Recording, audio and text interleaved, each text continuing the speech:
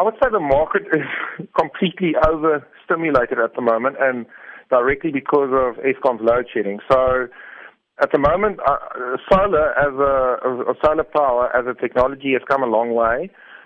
We've been watching it for a while over the last 10 years as the price of solar worldwide keep coming down and down and down, and it's reached grid parity in South Africa, let's say about a year or 18 months ago. So for the first time, really, it started to make business sense anyway, to look at solar power as an alternative to grid electricity, where by the grid we mean Eskom.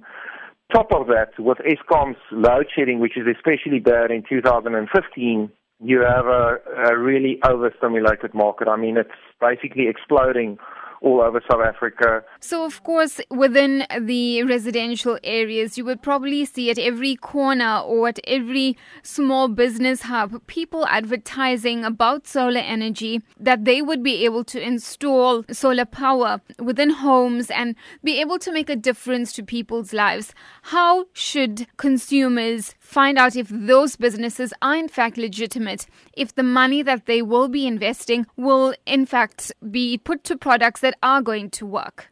Solar installation is technically not that difficult. I mean, it's panels that you hook up to an inverter that you hook up onto your DB. So it is a type of technology that operators can quite easily adapt and then start fitting it to houses. And I think that's what's happening, exactly what you've described now, that a lot of people are getting into the market.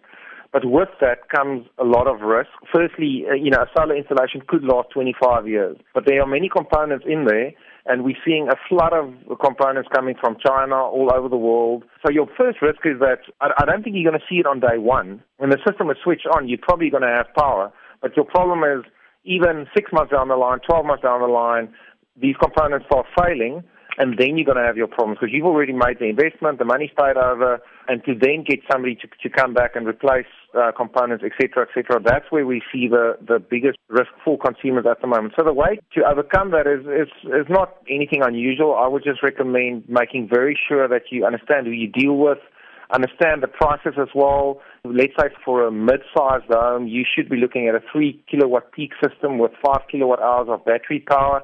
That should set you back something like 120,000 Rand. Now, if somebody comes and installs solar panels on your roof with battery power and it's only 60,000 Rand, there's a reason for that.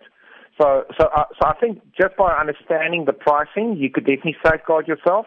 Of course, asking the operator, show me or give me at least 5 or 10 references of houses that you've done yourself. Phone those people, get references. Between those two, that would be a good start to understanding, if what you're buying is suitable and will last in the long run.